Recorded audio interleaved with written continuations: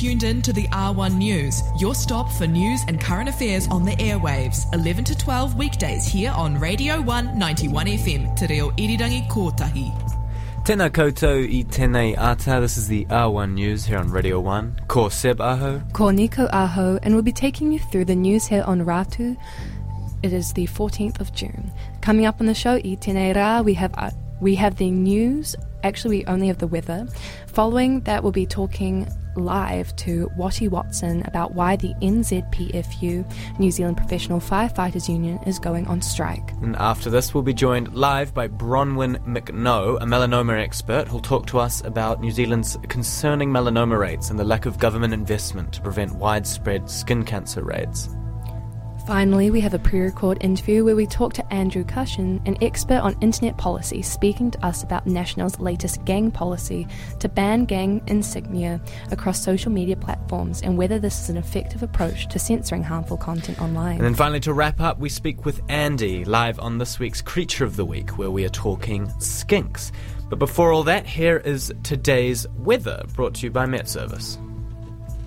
The R1 News weather. Today in Dunedin there will be rain at times, strong southwesterlies, gales near the coast. Snow is possible around the hills. Currently it is 6 degrees, but it feels like 4. There is also a strong wind watch. This is especially around the coastal Dunedin area and the Clutha region. Southwest winds may approach severe gale in exposed places. There will be a high of 10 and a low of 4. That is the weather. Coming up, we have our first live interview with Watty Watson of the New Zealand Professional Firefighters Union on the fire crisis New Zealand professional firefighters are facing and their move to strike. But before all that, we're going to play you a song. This is by Brazilian artist Seu, and it's called Rainha.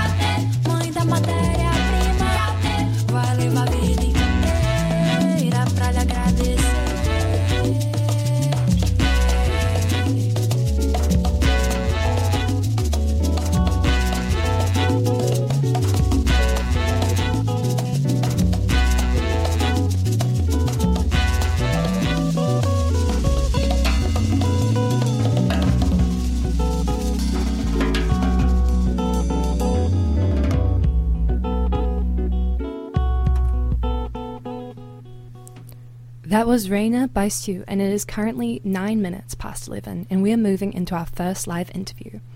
The New Zealand Professional Firefighters Union began to strike yesterday on Monday the 13th of June. This strike stands to fight for more fair wages and safer work systems. The New Zealand Professional Firefighters Union is protesting against FENZ, Fire and Emergency New Zealand.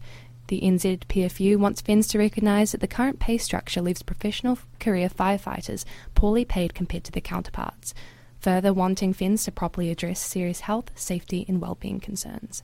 We are speaking to Watty Watson, National Secretary for the NZPFU. Let's bring them in now. Kia ora, Watty, are you there? Hi. Thank you so much for joining us. Thank you for having me. And so we're just going to launch into a couple questions about this strike.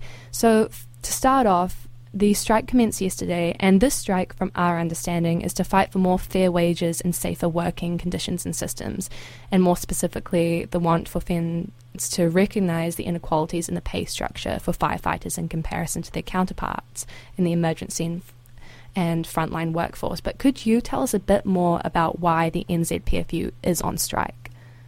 So we've been in bargaining with FENZ since June 2021, and they produced an offer on the 8th of April, which we took out to all our membership. We held 29 meetings around the country, and 99% of our members at those meetings voted down FENZ's offer.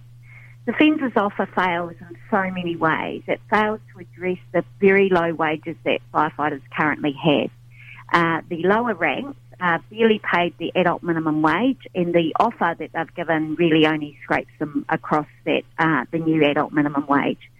The firefighters don't fit into the normal public service system of job sizing and then comparing those jobs with like corrections and justice and other public sector jobs, because no one really does what they do.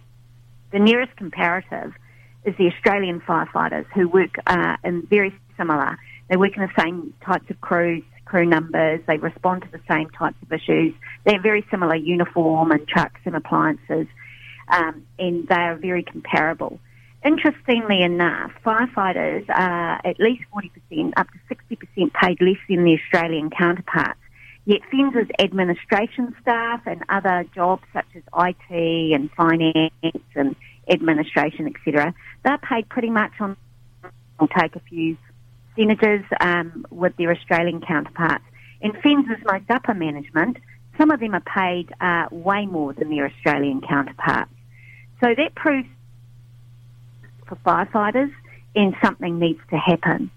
In addition, there are other massive issues that also affect the community.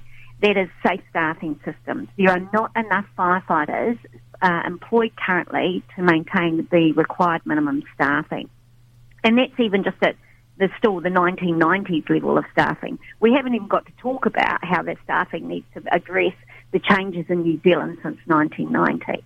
In addition, firefighters since 2013 have been responding to the most serious of medical response calls. So if someone's stopped breathing or in danger in a life-threatening situation, FENZ is called. And that includes, child death, cot death, suicides,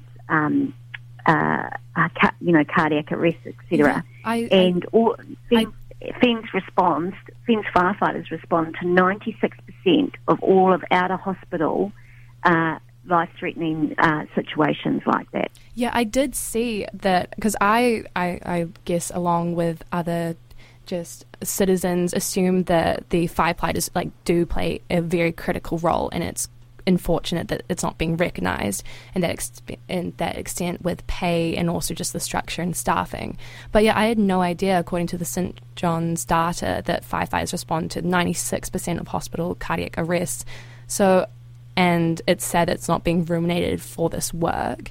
Is there hoping to be structural change in response to this, where firefighters will have more of a streamlined call and response? What are you hoping? So firefighters in 2018, when the last agreement was negotiated in 2018, FENZ agreed to look at the medical response and to recognise the impact of that on firefighters, and they have failed to do that in the term of this agreement. We put up ideas and solutions during the term of the agreement, and they've just refused those.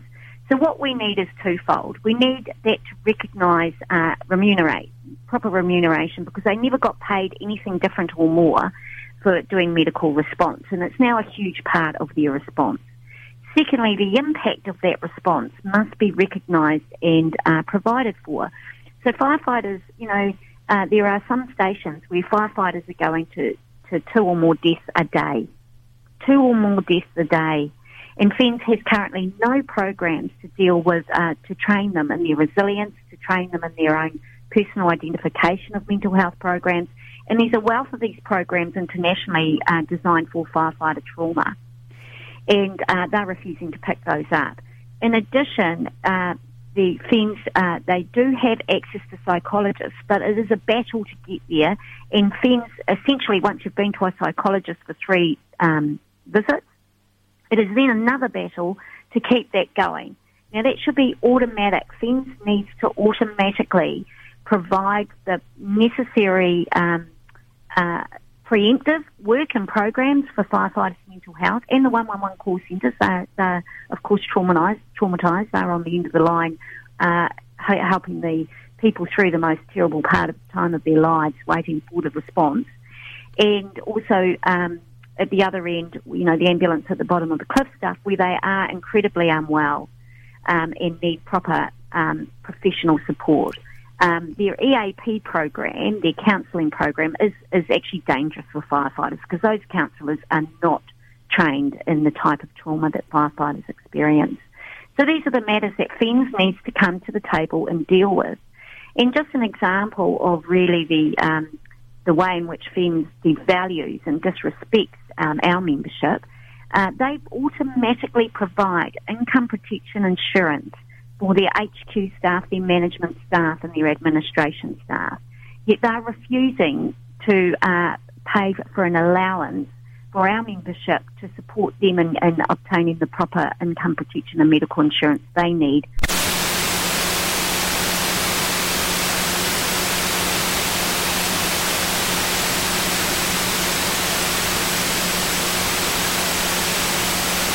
To address them, because it's just so multifaceted in the ways where firefighters are understaffed, are not ruminated properly and are not looked after or properly counselled, or in fact there's no systems in place to actually properly run the program. We are unfortunately out of time to further discuss this, but this is providing, thank you so much for joining us, this is providing great insight into the level of the complexities and the need to address this and why it's so important that the NZPFU is on strike. Just to quickly wrap up, what are you hoping to achieve out of this strike? And perhaps is there more awareness now to the fire crisis and hopefully a need for a response from FENZ in response to this, because it is such a huge issue? Absolutely. FENZ needs to come to the table. We've got mediation set down for Thursday. It's just been confirmed today, which is fantastic. They need to come to the table with a different attitude, with respect, and with an offer that values our membership and the work that they do. And if the public, it is a complex, you're quite right, there's a multifaceted problems going on, because FENZ has lost its way. It no longer has its focus on the response to the community. So if your listeners want to know some more, they could go to www.firecrisis.nz, and there's lots of information in there about all the different issues that our membership are facing. Thank you so much, and thank you for joining us. That is Watty Watson, the National Secretary for the NZPFU. Thank you for joining us. And now we're moving into our song with Aldous Harding with Lawn.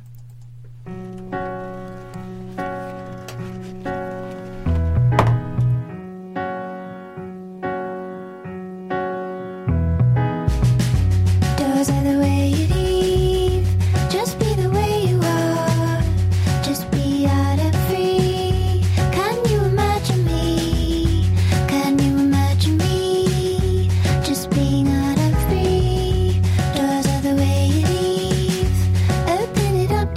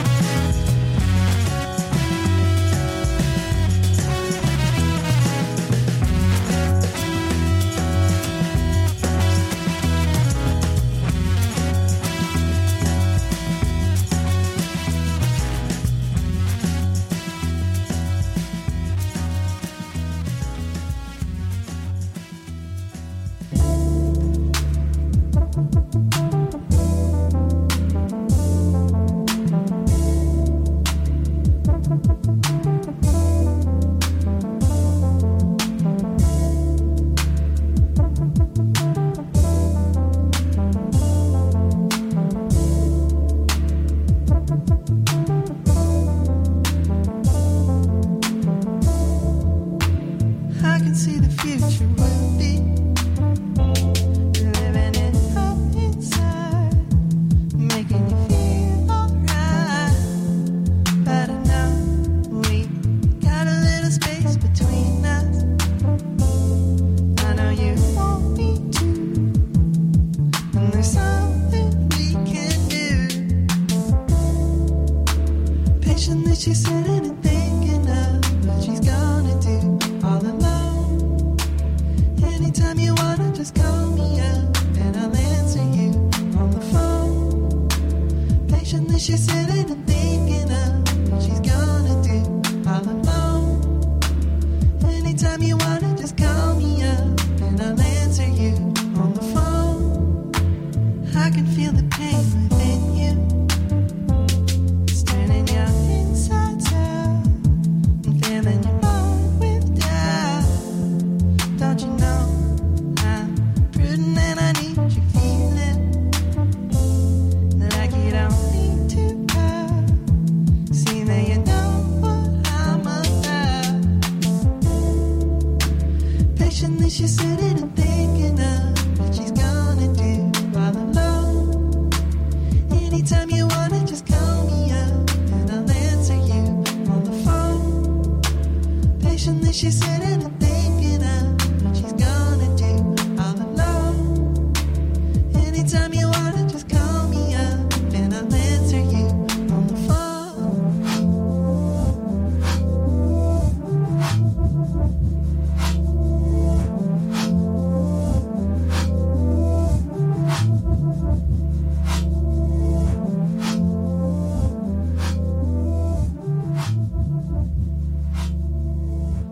Kia ora koutou, my name is Seb and you are listening to the R1 News here on Te Reo Irirangi Kotahi Radio 1. The time is 25 minutes past 11 and that song you just heard then was by Homeshake. It was called Call Me Up. We're now moving into our second live interview of the show. Recent studies have shown that Australia and New Zealand have the highest incidence of melanoma in the world. Every year in New Zealand, 4,000 people are diagnosed with melanoma and more than 350 people die, which is significantly more than our road deaths. This high incidence of melanoma can be attributed largely to the high ambient UV radiation to which Australians and New Zealanders are exposed, coupled with a high proportion of fair-skinned residents with European ancestry. Although the two countries share similar rates of skin cancer, a recent study in the Australian and New Zealand Journal of Public Health has suggested that New Zealand lags behind Australia in virtually every dimension of skin cancer prevention, including government investment and supportive legislation. Dr. Bronwyn McNoe is a senior research fellow at the University of Otago and co-director of the Social and Behavioural Research Unit within the Department of Preventative and Social Medicine. Dr. McNoe has been a public health researcher for over 30 years and completed her PhD in 2020, which was focused on the primary prevention of skin cancer in educational settings. She joins me now. Kia ora, Bronwyn, are you there? Kia ora, Seb, yes I am. Lovely. Thank you so much for joining us. No problem. So, Bronwyn, melanoma rates are showing signs of slowing in Australia. The same, unfortunately, can't be said for here in Aotearoa. What is it exactly that the Aussies are doing that we're failing to do here? Sure. So the Australians have invested a lot of money in prevention of skin cancer since the 1980s. And they're now seeing the benefit of that. So they have comprehensive programs with at least some government funding in educational settings, workplaces, recreational areas. They have an outright ban on commercial sunbeds. They have regulated sunscreen. All the standards on sun protective products in Australia are mandatory. They have campaigns encouraging individuals to be sun smart every year. They have capital shade grants available for schools and community groups. If you compare that to New Zealand, it's hard to know where to start. So we're behind in virtually every area. So although we initially invested in skin cancer prevention campaigns in the 1990s, that's no longer the case.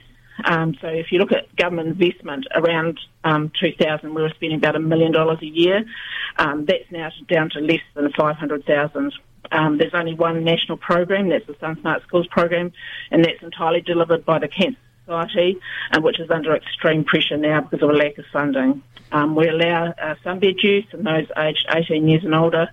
In terms of campaigns, there's very minimal number of campaigns, and they're largely delivered by commercial entities like sunscreen manufacturers. Most of our standards are voluntary rather than mandatory, and there's no available funding for schools to install shade in their playgrounds. They have to fundraise for that. So we're just simply not investing enough in what is an extremely expensive cancer to treat. And we know what it causes it, we know how to prevent it, and we know that the way to prevent it is relatively straightforward. We're just not putting the investment into that. That's shocking, Bronwyn. It is shocking. It is shocking.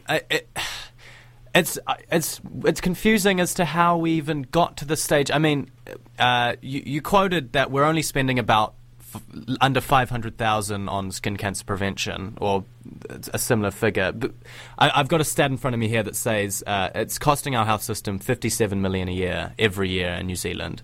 Well, that's actually just melanoma. So for skin cancer, there's actually melanoma and non-melanoma. It's more like $180 million a year. My gosh. So that's even worse. Both are caused by exposure to ultraviolet radiation. If you compare that to, as you were saying, the road toll, just the zero to, I can't remember the name of the campaign this year, but they had a campaign that they spent $5 million on, just one campaign.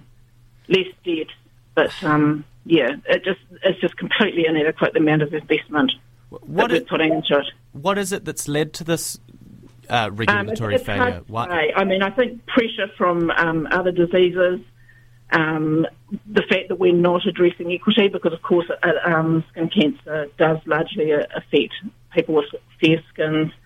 I think a lot of people think that skin cancer is not serious. Of course, for the vast majority of people will be fine.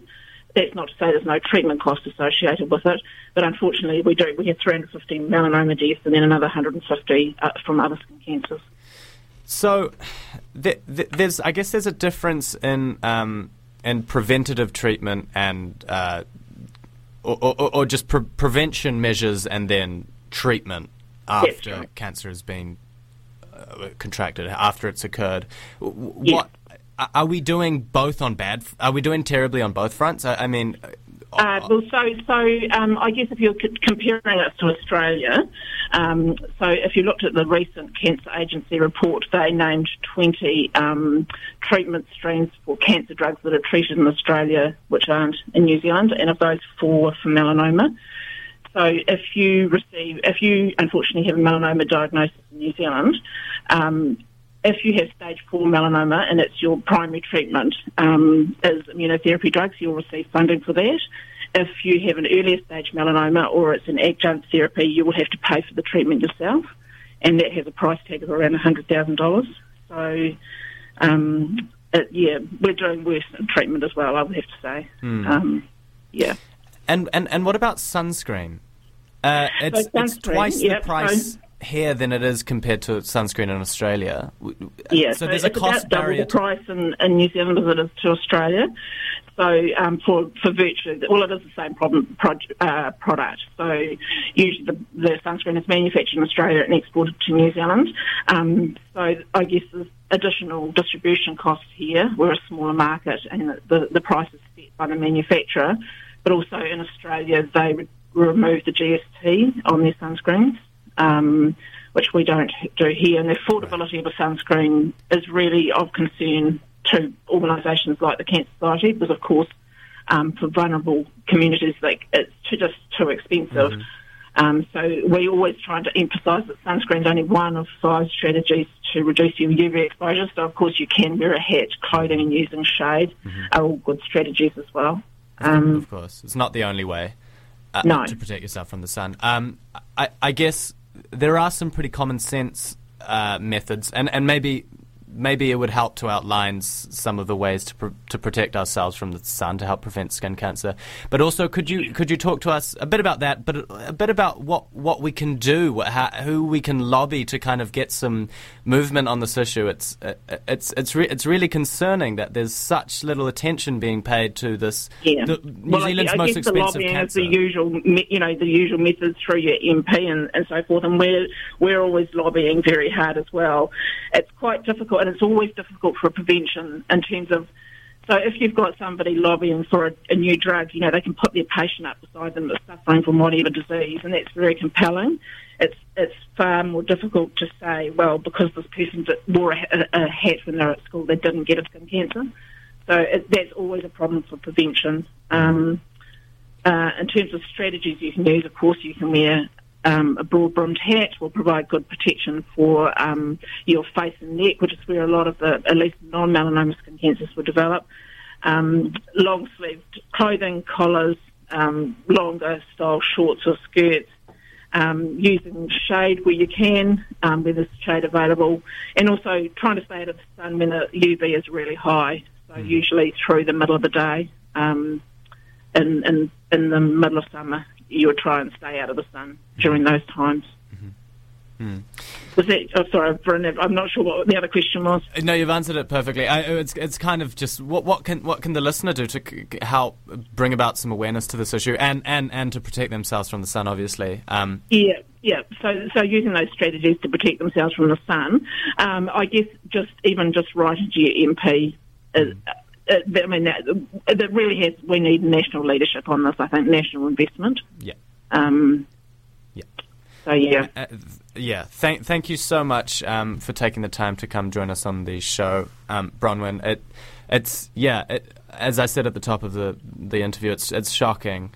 It's the most expensive cancer for the New Zealand health system, and there's very little attention or investment being paid to it. I was in doing research for this interview. I found that there are cities overseas, like Miami, for example, where there are free sunscreen dispensers across the city, and that has been trialled in cities like New York. It would be cool to see this kind of thing happening in New Zealand. It would also be really cool to see this cost barrier removed for poorer communities. It's twice as expensive to buy sunscreen in New Zealand than Australia, and it's the exact same product. It's a huge shame. But you've taught me something, and I hope we've taught the listener something as well. So thank you so much for joining me, Bronwyn. No problem at all. Awesome. Bye. That was Bronwyn McNoe, Senior Research Fellow at the University of Otago, outlining some of the reasons why New Zealand has the highest incidence of melanoma in the world, and why we unfortunately have some pretty poor investment into the issue when compared to our neighbours Australia, who have been quite hands-on in addressing a cancer that's costing their public health system quite a lot. So I think we have a bit to learn, and thanks again, Bronwyn, for joining us. Moving on, I'm going to play a song, and then we're going to be playing our pre-recorded feature, speaking to Andrew Cushion about the National's latest policy to ban gang insignia from social media platforms, but that will come in due time. Before that, we have Dee Stevens, a local artist, with his song The Wind, featuring Samisi My Eye. You're listening to R1 News.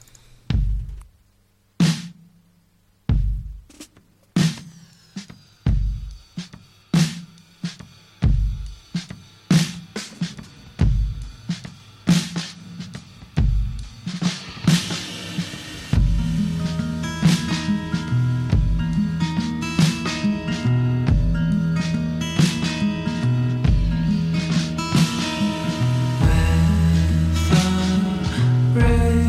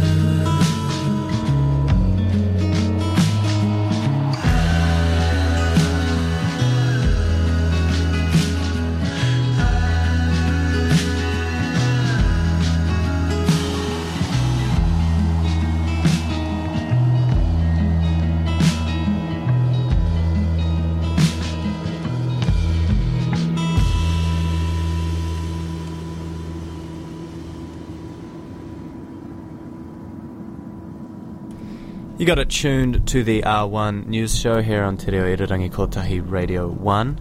That song you just heard there was by a local artist, D. Stevens. It was called The Wind, and it featured Simisi Mai Ai. We're going to move into our pre-recorded feature for today's show. National Party leader Christopher Luxon has announced a commitment to introduce tough anti-gang laws if brought to power next year. Sorry, something's going on. What is that? Oh, there we go. Sorry. National Party leader Christopher Luxon has announced a commitment to introduce tough anti-gang laws if brought to power next year. In a speech to party members at National's Northern Regional Conference, Luxon promised to give police new powers that would make life harder for criminal gangs. Luxon also announced that a national government would ban gang insignia from publicly accessible social media platforms alongside all public spaces. He said gangs were increasingly using social media platforms like TikTok and Instagram to market themselves and recruit young people, adding that he planned to target gangs online the same way violent extremists have been targeted and censored. On the subject of online censorship and how it relates to harmful online content, I spoke to Andrew Cushion, the interim chief executive of Internet NZ, a not-for-profit organisation which supports the development of New Zealand's internet through policy, community grants and research. Here is our conversation. G'day, Andrew. Thanks for joining me. I appreciate that your time is valuable, so I just wanted to get a few takes from you. Recently, National leader Christopher Luxon has said that if National are elected into power, they plan to target gangs online in the same way that they've done with, or in the same way that has been done with violent extremists, how they've been targeted and widely censored. In your opinion, is this a viable approach to the issue of gangs? Well, I think there's some fundamental issues and challenges with the approach that National was talking about here on cracking down with gangs on social media. In the first instance, National's taking the wrong cues, potentially, out of the work on violent extremism. That's been focused on stopping the spread of information after the fact, after terrorist incidents, but also raised a lot of questions about the algorithmic basis that content is shared to allow dark, festery corners to grow online. That's different here from an individuals-based or content-based explicitly approach. That doesn't really share too much in the way of hallmarks with what we're talking about in terms of violent extremism, and raises some pretty thorny issues about the civil liberties consequences of that, and about the fact that these are still people that have a right to be online and share things with their friends and associates. Can you do more to help explain the difference between an individual-based approach and content-based approach when it comes to censorship? And is it a bit of a catch-22? Did neither of them really quite achieve the targets or in National's idea, you kind of mentioned that they're using the wrong approach. They're drawing from the violent extremism censorship, the kind of wrong conclusions. But could you explain a bit more about what the different options are? Nobody wants to see this sort of harm spread online here, but there's a careful set of balances that have to be struck in all of these areas between a freedom of expression and limiting of the harm-based approaches. And that's why ongoing conversations about the role of platforms to stop algorithmic-driven deepening of harm is so important. It's actually a bigger challenge and a bigger question than just specifically gang-related issues. On the gang-related challenges that this raises, I see that either a content-based approach could be taken or an individual one. An individual one's the easiest to describe. Seb, I know you're a gang member, therefore I'm going to stop you from posting things without seeing it first. And I know you're not a gang member, Seb, but you see what I mean here in terms of what have you done, aside from the fact of being allegedly a member of a gang, to warrant that sort of personal censorship being applied to you. That doesn't stack up. On a content-based approach, what are we looking for? Now, they've said that you can't display gang patches, but those things take a variety of different forms. So instead, are we actually talking about the use of certain words now that are censored? What if somebody like me shares a New Zealand Herald article that often uses gang patches in their imagery on social media? Would I be caught in a drift net like that? They've also said in the policy that tattoos won't be caught in this proposed policy. But what if your tattoo is of a gang patch, so to speak? Hasn't the same thing been achieved? Content-based approaches work off a known list of images. How do you define the known list here, and how do you stop that dragnet from catching the wrong things and the wrong people? Well, is it algorithmic, or are there people hired to kind of identify this content and flag it? You know, who's deciding? Who's deciding on the censorship? Is it AI, or is it people who have the ability to discern between harmful and maybe harmless content? It's a really good question. And it's one of the big questions in the bigger picture piece about online extremism here. We can't really throw people at this, right? Across the social media landscape. I've seen statistics before that talk about how there are billions of pieces of content created each day. We don't possibly have enough people to throw at an active moderation stance across all of that. And even when we do throw people inside active content management, you see some of the horrible stories come out in terms of what the life and condition is like for the people that have to judge that particular material. But AI isn't up to the task either. We don't have the technology to do this at scale. And that's one of the big set of challenges. Algorithms are a piece of the puzzle here, but that's more relevant on the violent extremist stuff in terms of driving and building communities that feed people ever more extremist content that encourages them to do shitty things in the real world. That seems different here because we're talking about people presenting themselves as gang members and using that in order to foster and encourage and advertise the lifestyle and what they do.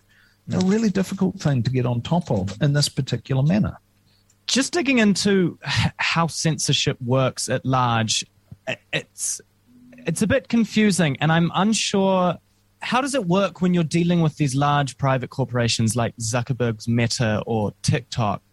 Is it as easy as just asking them not to show certain types of content in specific countries? How much power do these companies have versus state power, and who's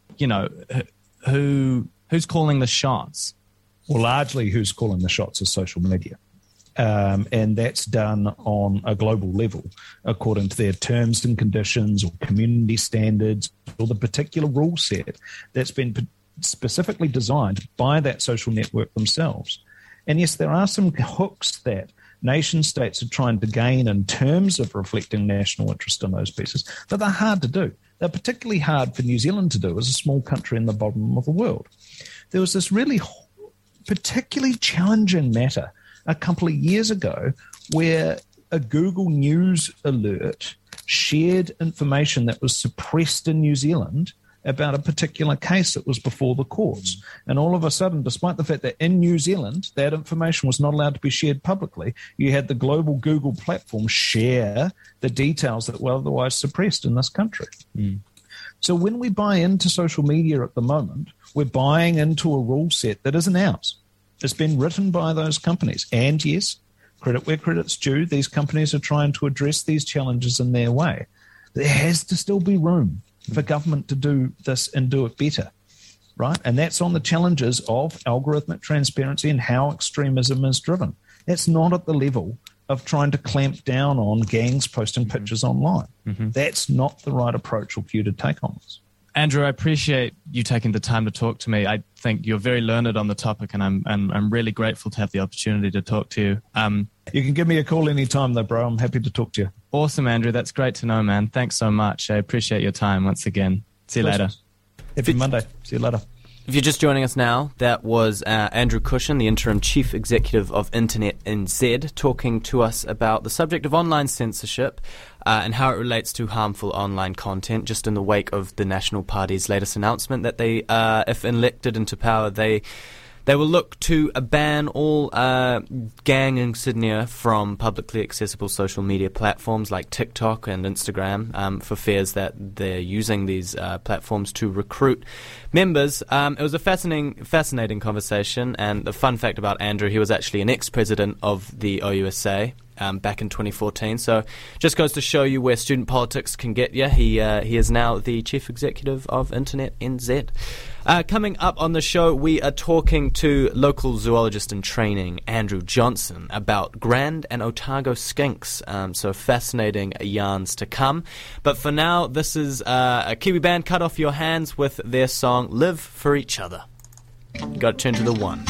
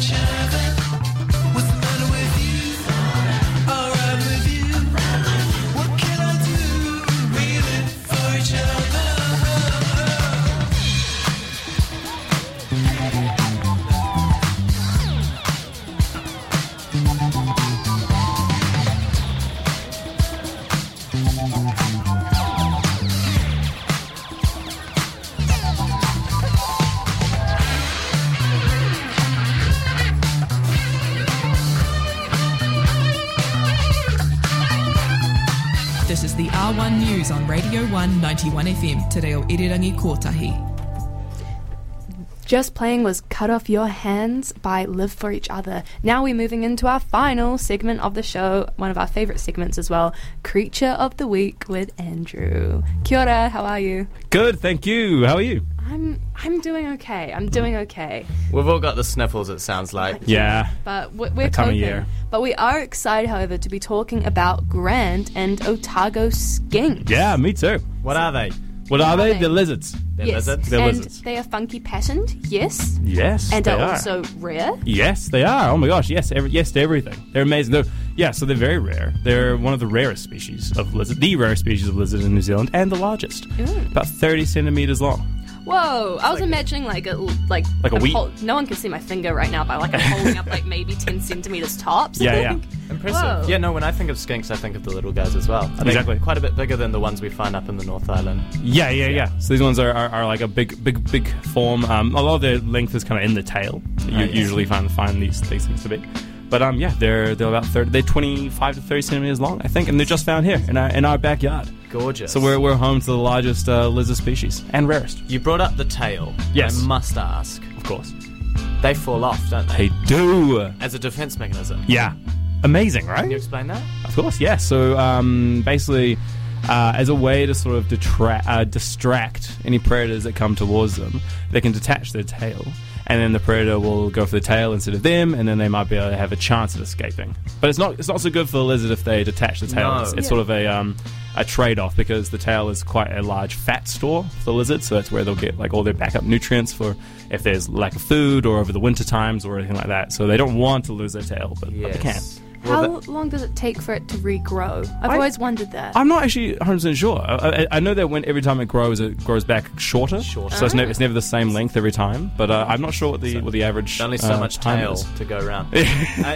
Well, that's interesting because I feel like maybe not, many young inquisitive kids who find a skink will often be quite fascinated by it, touch it, and get it to lose its tail. Yeah. Of course.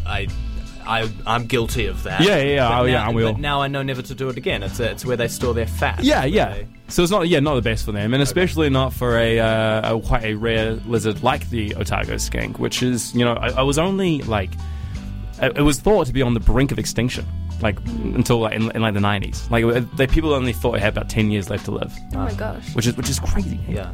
And what is their like conservation story? Because they have increased in population slightly. Yes, they have. Yeah. So basically, like I said, like a 99's experiment said that they would be extinct from the decade, which was really like a wake up call. So then a 2005, 2008 experiment looked at a way that how can we help these guys? So they put them under a few different management processes. One was just to control, do nothing. Another one was to have intensive predator trapping, because these guys are attacked by a lot of mammalian predators that have been brought over, our rats, our possums, our mice, all those kind of things. So intensive trapping.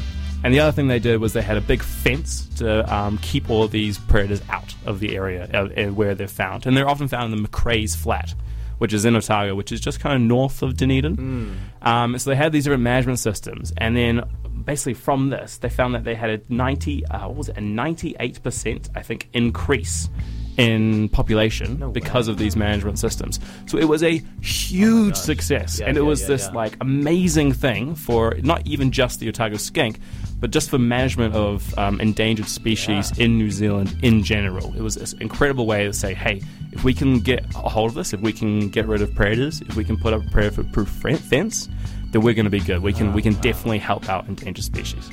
Well, it shows hope for the future, right? It really does. Yeah. Because these guys are only really found on rocky. I'm gonna have to pronounce this correct. Schists. Yeah, schists. Careful. Definitely don't want to pronounce that incorrectly on the radio.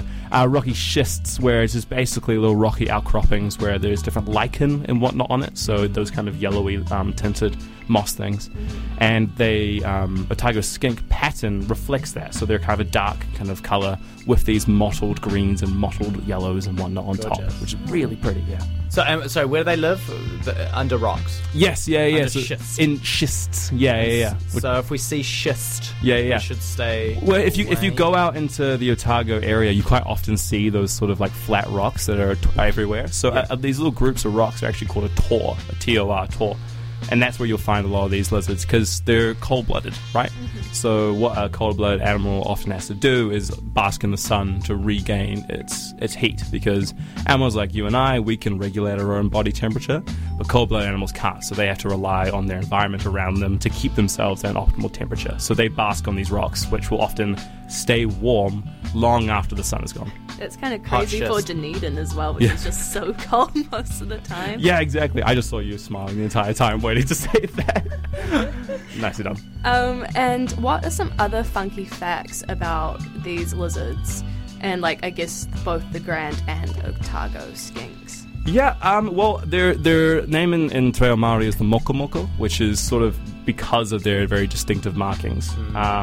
And yeah, now because back in the day there was only thought to be below 50 of them. Now we have about 2,000 of each species. Wow, which is really great. Such a success story. It's amazing, right? Yeah. So I think that's just really a really awesome way to show that there's hope. And yeah, they're classified as nationally critically endangered, which is about as critically endangered as you can get in New Zealand. But there is a possibility that we can decrease that threat level to just nationally critical within the next 10 years, hopefully, due to these practices. But in New Zealand in general, there's 126 species of lizards, and there's still lizards still being discovered, actually. Crazy. There was a lizard found not so long ago, about a month ago, I think, in the Otago region. It blows my mind. Yeah. We could discover a species, theoretically. We could go out and find something that Big time. Yeah, you go out there, you might be able to find something. But it's 2022. Yeah, no, we're still looking. We don't know everything. But yeah, and then also within New Zealand, we have sort of two different things. We have the skinks and we have geckos. Mm-hmm. So what we're talking about today is the Otago skink, and skinks are very like slender and narrow, so they're That's snake-like. yeah, very snake-like. Their necks and their heads are sort of the same like width, and they're very like smooth kind of fish-like scales.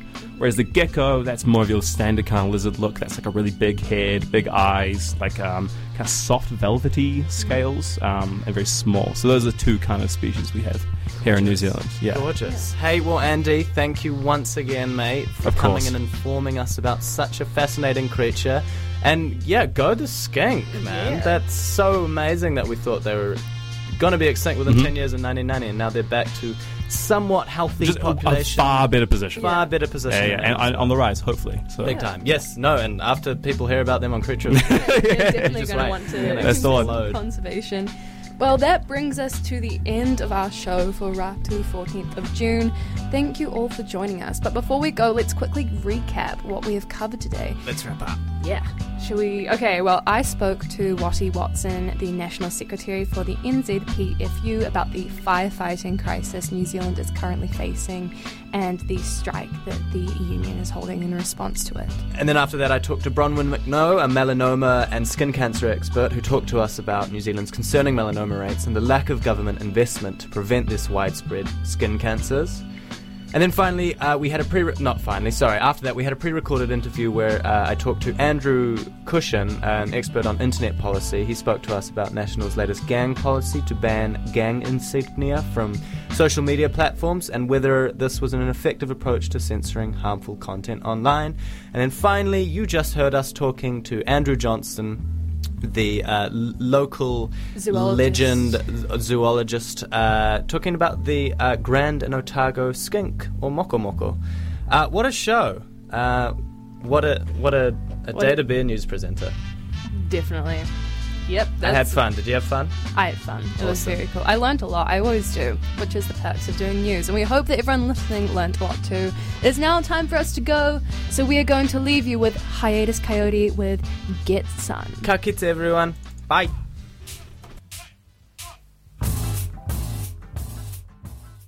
That was a Radio 191 FM podcast. You can find more of them at r1.co.nz/podcast.